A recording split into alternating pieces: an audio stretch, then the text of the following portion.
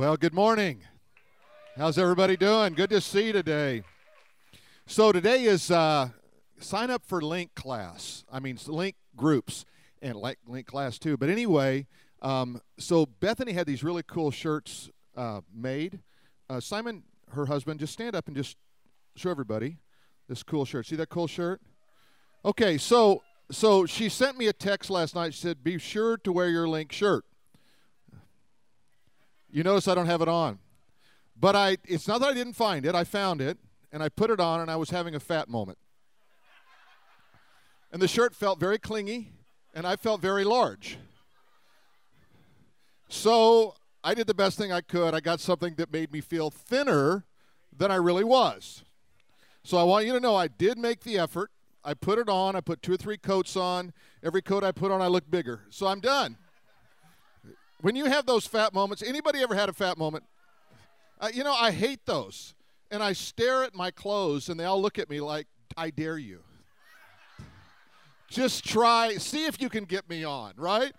And sometimes I take the dare, and then I'm even more frustrated. I get hot. I feel like I'm getting a hot flash when I'm changing my clothes. Just life is like that, amen? Hey, it was almost 7 years ago that a handful of us gathered in a living room in Anaheim Hills, and we launched this church. And the reason that that's so significant, number one, because you're here, but all the lives that have been changed over those almost 7 years, but it's also significant because it happened because we were connected. There were people who were connected around a mission, around a purpose, around a future that was really untold. We didn't know what it would look like. There were times where I didn't know if it would work. And I did a lot of crying the first 2 years, just trying to, God, is this thing going to work? And I can remember standing at the front of the church here with my wife and afraid to turn around because I just knew there was nobody behind me. And praying that the Lord would come back. Lord, would you just come back today before I have to get up and do this? And you think I'm joking. I'm really serious on this one. I was very serious on the fat thing too. But I'm really serious about this. And what makes it so powerful is this whole principle of connection. And that's why we really launch groups for you to get connected with people. See, we were made to be connected. When God built us and wired us, he wired us for a relationship. Relationship with him, relationship with one another. And so I can't encourage you enough to give it a shot, give it a try, find a group that works for you. If you want to be a leader, see Bethany. She can tell you about how that works and how you can start your own group if you don't see one that really fits your need. So with that, I just want to launch into this message because I think this message fits so well in what we're talking about. I want to prepare you that this is a lot of stuff, all right? This is not a simple message. It's a message that'll make you think. Hopefully it'll inspire your heart. It inspired me when I began to study it. And I went over it. I said, God, how do I keep making this simpler so that we come back to it? So we just finished a conference called Eden, and I was reading in the book of Genesis. And remember Adam and Eve, they sinned against God. Remember this kind of story in the Bible? Okay? And they were forced out of the garden. And God said this, Genesis chapter 3, verse 19. In the sweat of your face you shall eat bread, till you return to the ground, for out of it you were taken, for dust you are, and dust you shall return. Now, most people, when they read that, they kind of read over the one little word there that I want to focus on, and that's the word bread. Let's look at that scripture again. In the sweat of your face you shall eat bread. Now, what makes that interesting is there was no bread before this time. They didn't even know what bread was. Everything that they ate, they simply walked up to a tree, plucked it, and ate it. It was really all an individual kind of an activity. But all of a sudden, he says, you're going to eat, you're going to sweat, this is going to work now, but you're going to eat bread. And I wonder if the discussion went something like this with Eve. I don't know what bread is. Do you know what bread is? And you think about bread. Bread is made from this process of planting and then harvesting, then grinding, and then baking. And so it involves a lot of people, doesn't it? It involves being connected, but it also involves faith. because we have to put a seed in the ground and we have to wait for it to germinate and then bring forth fruit. Then we harvest it, we grind it, and then we make flour, and then we bake with it, and then all of a sudden, voila, we have bread. So what he was really doing, he was building into the future of mankind this idea that we need one another. And all through every part of your life, you are dependent. The success and your future is dependent on somebody else. When I say that to people, they go, what? What? Yeah, your future is dependent on someone else. I was at a restaurant the other day, and I looked around at all the different people and all the different functions, and everything was just operating perfectly. From the person that was taking my order, the person who was cooking the food, it was all right there. It was clean, it was nice, and I looked and I just said, isn't it amazing what people can do when they work together around a single purpose? Amen? So I got fascinated with this idea of bread, and I began to think about Israel. Do you remember the story of Israel, and they're in Egypt, and then they leave Egypt, and in the wilderness, they're hungry, and they cry out to Moses, Moses, what are we going to eat? And God provides from heaven something called manna. In the Hebrew, it literally means, what is it? You ever had a meal like that? I had a few. My mom used to make some. I don't know what it was. I look, I go, what is it? She said, don't worry about it. You eat it. Right? So I don't know what I was eating. Who knows? But what is it? And it was bread from heaven. And so here they are in the wilderness, and they're traveling. They're basically on this journey to get to the promised land, a land that was supposedly filled with milk and honey. And on this journey, they don't have time to plant and to grow, and so God provides bread from heaven. Are you with me on this? Now look at what Jesus says when we come to John 6:51. He said, I am the living bread, which came down from heaven. If anyone eats this bread, he will live forever, and the bread that I shall give him is my flesh, which I shall give for the life of the world. So he said, you're going to live by bread, but you're going to live physically by bread. You're also going to live spiritually by bread, but the bread, the spiritual, is a relationship with me. And you see, just like bread brought people together in the planting, in the harvesting, in the grinding, in the baking, so God says, I'm bringing you together around this idea of bread, because we can't live without bread. Bread is something that is a symbol of the food and the sustenance that we have in life. So I kept going with this idea of bread. I just want you to see how this message developed.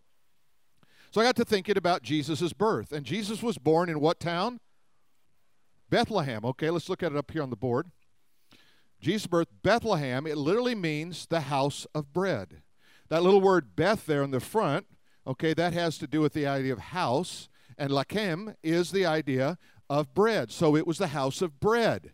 So he was born in the house of bread. He was the living bread, right? But here is where it gets even more interesting. Look at these two Hebrew words here. First word, you see the letters I have highlighted there in white versus yellow. Okay, those are consonants. Now, in the original Hebrew, there were no vowels. Vowels were added so that we could pronounce the words. But it was really a language that you learned by hearing it. And that's why hearing is so important in the Word of God. Hear, O Israel, hear the Word of God. So they would hear it, and then they could read those words without having vowels in them. Okay? So you see those? Now let me just tell you this. The root words in Hebrew, if they have the same letters, they are the same root words. Now, what does that mean? Okay, let me show you the next word. Salt. Notice the highlighted letters in white. Same exact root word. So bread and salt are the same root word. It doesn't matter the order in Hebrew. If those same letters are all in one word, they all point back to the same root. So somehow bread and salt are related.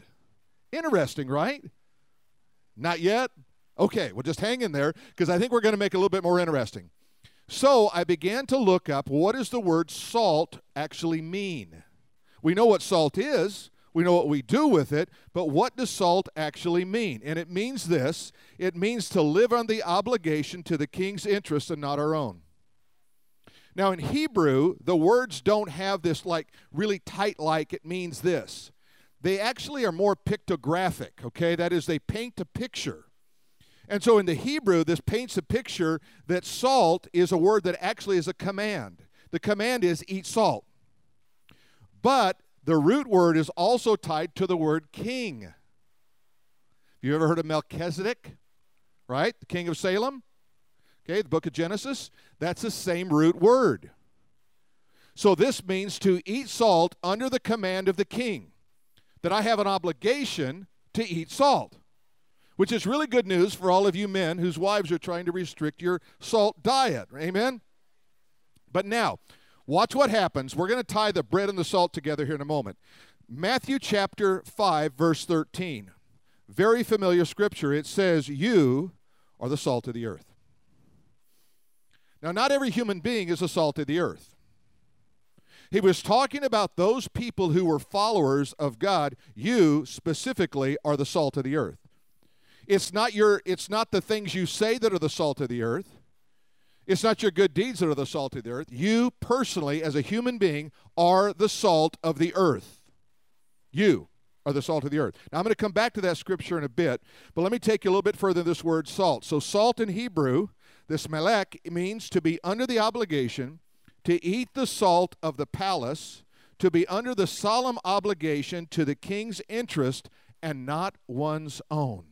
So when Jesus said, you are the salt of the earth, they understand clearly what he was saying. He was saying that as the salt of the earth, you are under the obligation to do the will of the king and not your own will.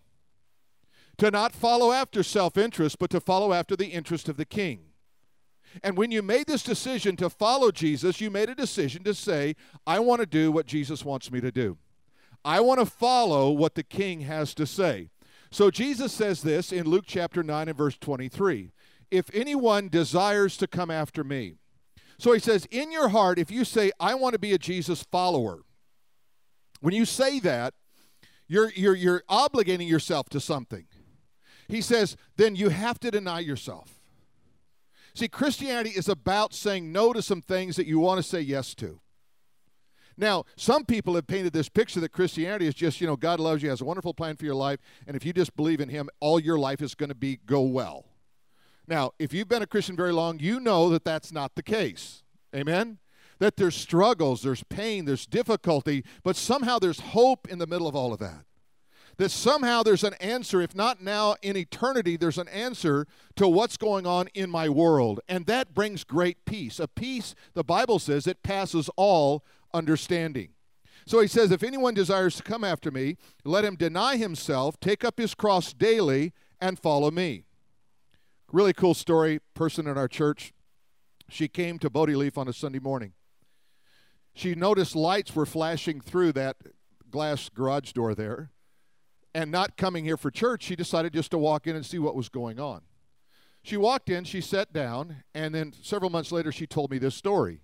She walked up and she said, do you know how I came to this church? And I said, no. And she began to tell me that story. And then she said, and now I'm a Jesus follower. And I said, okay, there's a lot in between. Can you fill in the blank for me, please?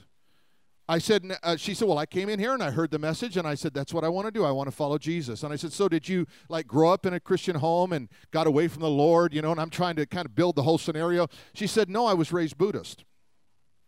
And this is the first church I've ever been in, and that was the first service I'd ever been in, and that was the first time I ever heard about it, and that was over a year ago. And she said, now I'm a Jesus follower. What was so compelling? What was so compelling about the message that day? It wasn't. It wasn't the music. It wasn't the message. It was Jesus. You see, there's something very irresistible about Jesus. When you encounter him, it's not like religion. I tell people this all the time, and they look at me like I'm crazy. I say, I hate religion, but I love Jesus. See, religion is all about going through these rituals and this just over and over again and try to somehow, hopefully God's going to like me if I do enough good stuff for him. But Christianity is about a pursuit of Jesus after us to where when we see him for who he really is, he is irresistible in our life. We want Jesus. Long story short, her boyfriend came. He's a Jesus follower, and they're getting married this year. I just love those kind of stories. Now, when we talk about salt, I want to take you on this next step in the journey, and that is there is what's called in the Bible a covenant of salt. You say, I've never heard of that. Well, most people haven't. It's only mentioned 3 times in Scripture, a covenant of salt. But the covenant of salt is prophetic. And what I mean by that is when you see how God uses salt related to bread, it opens up your eyes to what God is doing in your life and in the world. Now, let me show you this. Numbers chapter 18 and verse 19. Whatever is set aside from the holy offerings from the firstborn, the Israelites present to the Lord. Okay, now let's just stop there. So what happens? Well, whenever the firstborn is brought to an offering before the Lord, offered to God, when those are offered to the Lord, the firstborn, the priests, the Levites, the tribes of Aaron there, the tribe of Levi rather, the tribe of Levi can eat from the first fruits. No other tribe could. Now, this is really important. So watch this. So we've got 12 tribes. One tribe gets to eat from the first offering that's made. Okay? Nobody else. Watch what happens here. The Israelites present to the Lord, I give to your sons and daughters as a perpetual share. So who's going to get to eat from this? Well, sons and daughters are going to get to eat. But only in this one tribe, this tribe of Levi, which was the priestly tribe of the 12 tribes. Everybody with me now? You still with me? Say, I'm with you. I'm confused, but I'm with you. All right, that's good enough. If we can get that much, we've got it going here. Okay, so I'm going to give your sons and your daughters as a perpetual share. What does perpetual mean? Ongoing, not ending, going to keep going. It is an everlasting covenant of salt. Salt, now what's this salt getting in here about? Okay, let's watch. Before the Lord for both you and your offspring. So here's the truth. Only sons and daughters can eat of the offering of the firstborn. If you're not a son and daughter in a priestly tribe, you can't eat. The other 11 tribes, they don't get to eat from this. Only in the priestly tribe do they get to. You say, that's great, but I'm not of the tribe of Levi. I have Levi's, but I'm not of the tribe of Levi. Right? Okay, now watch what happens here. This really gets fun. So this scripture is prophetic. What does that mean? It means it's looking out in the future. It's going to tell you something about what's happening. Matthew chapter 26 and verse 26. As they were eating, this is Jesus and the disciples, Jesus took bread, he blessed it, he broke it, he gave it to the disciples, and he said, take, eat, this is my body. This is the offering. So Jesus is the offering.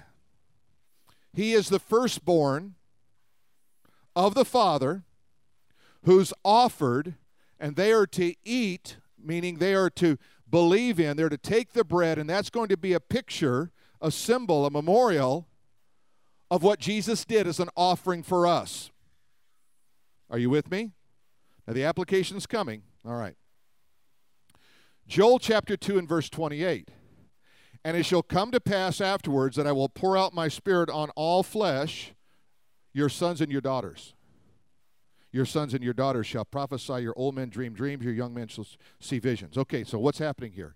He says the promise is coming. You're going to eat of the firstborn, the offering, and you're going to, and all the sons and the daughters in this line are going to experience a move of the Spirit in their life in such a powerful way that they're going to see visions and dream dreams. Now, hang with me. Next step. We create an environment of holiness with salt. Do you know to this day, if you're in a Jewish home and you're there on Sabbath day, the first thing they do is they break the bread and then they put salt on it. They don't put salt on it because it needs to be flavored.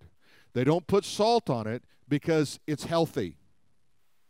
They put it on there as a reminder of the covenant of salt, that they are recipients of the firstborn offering that was given. Now, what Jewish community by and large doesn't understand, unless they've come to faith in Christ, is this. If you've ever seen the unleavened bread, the matzah bread, you'll notice if you hold it up to the light, it's got little holes in it, and it's got brown stripes where they've cooked it. And then what they do is they take and they break it in half, and they slip one half of it inside of the center. There's 3 pouches in the afikumen. They put it in the center one there. They take the other half, they wrap it up in a napkin, and they hide it, and they send the children to go find it. Do you see the picture yet? The afikumen has 3 compartments, Father, Son, Holy Spirit. They put it in the center one. They wrap it like Jesus was wrapped and put in a tomb. They send the children to go find it. When they come back, they rejoice, and they give glory to God because they have found the broken piece. Remember, it says that Jesus was pierced through for our transgressions, and by his stripes are we healed. And that matzah bread actually has little piercings in it today. If you go down to the grocery store, you'll pick up a box of it, and you'll see it for yourself, and it has brown stripes. It is a perfect picture of the death, burial, and resurrection. God had woven all of that into the very Passover story. Now watch this. You shall eat. Now look, Leviticus, create an environment of holiness. So what they do is in your home there, when you break the bread and you put salt on it, what you're doing is you're creating a mini sanctuary, a mini area of holiness where you remember the Lord. Because you're not supposed to put salt on bread. So what it does is it triggers your mind to remind you of your covenant with God, that I love God with all my heart. And that it will cost me something to follow him. It will cost me salt on my bread, so to speak, for me to be a follower of Jesus Christ. It changes the whole perspective on let's hurry up and pray so we can eat. Or who has to pray today. It's like a burden. No, it's not a burden. This is the God of the universe. And he wants us to look at bread as a symbol of cooperation and connectedness so that we understand that we are here where we are because of sin, but we are redeemed by this covenant of salt that reminds us of who God is. He says, you shall eat salt. Look at Leviticus 2:13. You shall eat salt, every meal offering with salt. Do you realize every offering of God had to put salt on it? Not just the wave offering. Every one of them. Salt on every one of them. Why? Because every one of them, we want to remind you about this. Do you realize that in Israel today, there's a large body of water called the Dead Sea? It's the lowest place on earth. It is the saltiest place in terms of a body of water. It's impossible to sink in it. Isn't it interesting that God put that there? But did you know in Ezekiel chapter 47, it says there's coming a day when I'm going to make fresh water out of the salt? I'm going to restore, I'm going to bring about healing into that. Do you realize that just 2 weeks ago, Israeli news reported that they have found fish in the Dead Sea for the first time ever? We are living in prophetic moments of history right now. Not tomorrow, today. There is a restoration coming. God is bringing healing. Do you realize that it was Lot's wife who rebelled against God and became a pillar of salt, right? And when they look on the salt, they remember that she broke the covenant of salt. And there are reminders all through Scripture. It says, you shall eat salt on every meal offering with salt. You must not stop the salt of God's covenant from upon your offerings. On every offering you must offer salt. This is so interesting, and it just probes the mind to just kind of want to know more and more and more. You see, it's a reminder that we are to uphold God's boundaries. Do you realize that God has put boundaries in your life and my life for a reason? It's not because he's like a cosmic killjoy and doesn't want us to have fun. No, he puts boundaries in our life so that we live a life that's a better life, a richer life. A life that's not only honoring to God, but honoring to our fellow man. We are to uphold righteousness in our land. Righteousness must be upheld. Have you ever been in situations where everything was just, all the people around you were just unrighteous comments, unrighteous words, unrighteous stories, unrighteous, and you're sitting there just can't wait for it to end so you can get out of there? No, God says you have to uphold righteousness. You have to change the tone of what's going on there. That doesn't mean condemn someone. It means, hey guys, let me ask you this. Have you ever thought about the Lord's Prayer? You want to kill a bad story really fast? I read an article a few years ago about this woman that her house was broken into, and the guy was going to rob her. She was an elderly woman, and she didn't know what to do. She couldn't defend herself, and so she just started quoting the Lord's Prayer to the man. And she just went over and over, and he kept telling her to shut up, and she just kept quoting it. And she said that she thought she was going to get killed. She was just so afraid for her life. But in the end, you know what ended up happening in that story? He ended up surrendering himself and became a Christian. Now, I cannot guarantee this will work in your home.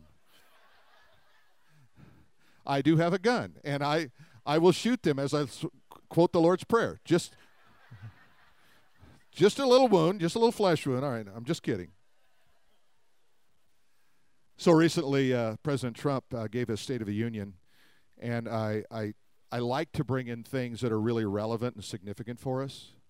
Because of recent legislation in New York about aborting a baby in late term, it's just the thing that bothered me was not only that legislation that happened, but it bothered me that the governor of New York and Hillary Clinton were lifting hands together, rejoicing that you could abort a baby at 9 months. And I thought, how far we have fallen. And I'm going to give you just a little excerpt out of his speech, because I think he upheld righteousness in this moment. He said there could be no greater contrast to the beautiful image of a mother holding her infant child than the chilling displays of our nation saw in recent days. Lawmakers in New York cheered with delight upon the passage of legislation that would allow a baby to be ripped from the mother's womb moments before birth. These are living, feeling, beautiful babies who will never get the chance to share their love and their dreams with the world.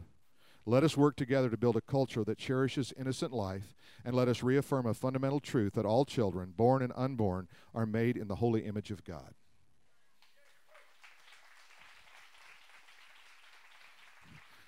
Now, I want you to see the significance of that, because that was a publicly aired, widespread announcement of righteousness. That's upholding righteousness. That's saying things in a way that don't typically get said on a political platform. It's a good model for us to remember that we must uphold righteousness in our spheres of activity. That we have a responsibility to make the world a better place. The world is not a better place when you can destroy a baby. The world is not a better place when legislation not only takes away your freedom, but takes away the very breath that you breathe in your lungs. And we as believers, we should be stronger than anyone else. We should be more vocal, but we should be more loving and more kind and more grace-oriented than anyone else, too. We are to live under God's protection. Let me show you how we can do that. I'm going to take you back to the salt of the earth passage. And I want you to see this in maybe a little bit different light. It says, you are the salt of the earth. Who is he talking to? He was talking to his disciples, but he was talking to a Jewish nation. That's really who he came to speak to, a Jewish nation. He looked at him, he said, you are the salt of the earth. But if the salt loses its saltiness, you see, the salt on the bread was a reminder of the holiness of God. If the salt doesn't have any savor, now remember, it's not talking about the physical, composition of salt. It's talking about you. When you don't have savor, when you lose your saltiness, when you lose your holiness, when you forget God, is what he's saying. How can it be made salty again? In other words, in most cases, when you lose your saltiness, you do not come back to it. When you lose your standards, you don't typically come back to them. It is no longer good for anything. He's looking at his disciple. He said, if you lose that which I paid such a dear price for, what are you really going to do on planet Earth anyway? What value do you bring? You can't reveal God to people because you have no saltiness. You can't bring heaven to earth because you have no saltiness. You can't really express the love of God. You can give the human kind of love, which is valuable, but it misses the whole point of eternity. He says to followers of Jesus Christ, if you're going to be a follower of Jesus Christ, then be one. And if you're not, then you fall out from underneath the protection, because look what he says. He says it's no longer good for anything except to be thrown out and trampled underfoot. Do you realize the Jewish people that heard that message, that rejected Christ, that crucified him, went into the diaspora? That means the dispersion of the Jews worldwide up until 1948. Because they lost their Savior. And it was only then that God brought back, because it was prophetic, to rebuild a Jewish nation for an end-time prophecy and a clock that's been ticking since that time. But I want to bring it back to you. You and you and you and you and you. You're the salt of the earth. Are you salty? Are you changing the environment that you live in? Let's stand together and pray. Just bow your head with me for a moment. I just want to begin with something very basic to our faith. It's the greatest miracle on planet Earth is when a person moves from darkness to light, from not knowing Jesus to knowing Jesus. That's the greatest miracle. We rejoice in the great miracles we see in this house, but the greatest miracle is when you become a follower of Jesus Christ. I'm going to show you how to do that. Some of you have already done that. You know you're a follower of Christ. But I'm just going to offer a prayer up. And you can just literally let this be your prayer. You can pray it out loud right where you stand or sit. It goes like this. Dear Lord Jesus, I believe you died on the cross. I believe that you were buried, that you rose from the dead according to the Scriptures. That when I put my faith in you, you will save me. That is, you will give me a new heart, a new destiny. You'll write my name in the Lamb's Book of Life. Save me now, Lord Jesus. Write my name in the Lamb's Book of Life. Let me be born again. If that was your prayer, and that was sincerely prayed from a heart of faith, then I want you right now just to thank him. Just thank you, Jesus, for saving me. He doesn't save you because you do rituals. He doesn't save you because you take the Lord's Supper, you have baptism. He saves you because his mercy, on the basis of the cross that he died on and the resurrection that he gave you as a gift. That's why he saved you. And then if you say, well, I am saved now, and I know I was saved before I came in here, are you a follower? Are you really a follower? Or is Christianity more a courtesy nod to God for you? I wonder what the world would do if every one of us in this room would say, I'm going to be fully committed follower of Jesus Christ. I'm going to salt my environment with the presence of God. Amen? As we sing this together, I want you just to sing out in gratitude to who he is. Maybe you're reevaluating your life and you're saying, you know, I need to recommit my life to God because I've lost some saltiness. And I don't want to be cast out and be worthless. I want to be vibrant for God. I want to really be a true follower of Jesus Christ. So let's sing this together, all right? I am chosen, not forsaken. I am who you say I am. You are for me, not against me. I am who you say I am. Sing it out. I am chosen, not forsaken.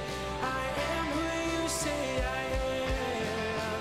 You are for me, not against me. I am who you say I am.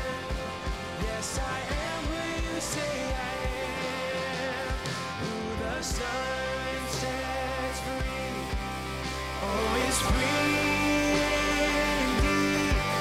I'm a child of God. Yes, I am. In my Father's house, my Father's house, there's a place for me. I'm a child of God. Yes, I am. Jude, did you feel like they were singing? Not at all. I didn't think they were singing at all. That was pathetic. I mean, I know maybe 4 of you were singing, but you know, I don't know why. It's just like, it won't hurt you. You go, well, it's the last, I just ready to get out of here and go have breakfast. Well, we're not letting you out that easy. You're going to have to sing this really strong, all right? Can you do it? You think you can do it? Turn the lights on so we see who's singing and who's not, all right?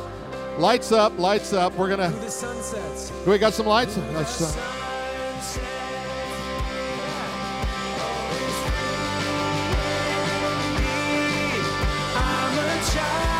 of God. We sing in my Father's house. In my Father's house.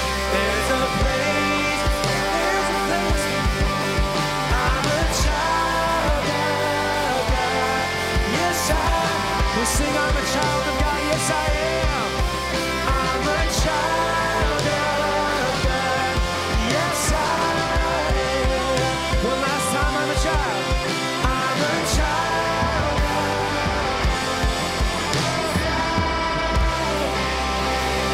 All right. Yeah, give yourself a hand. You did good.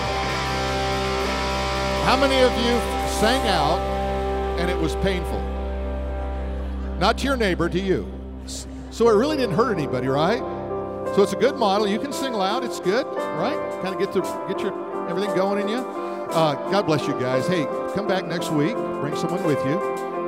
Remember, link groups. Sign up. You can connect with them. Are we going to open this up at this service or the second service? Now? There they go. Look. What's behind that door? Yeah, look at that. Food, fun, right? Hey, guys, you can save yourself a couple of bucks. Go feed your wife here. Guys, have a great day. We'll see you next week.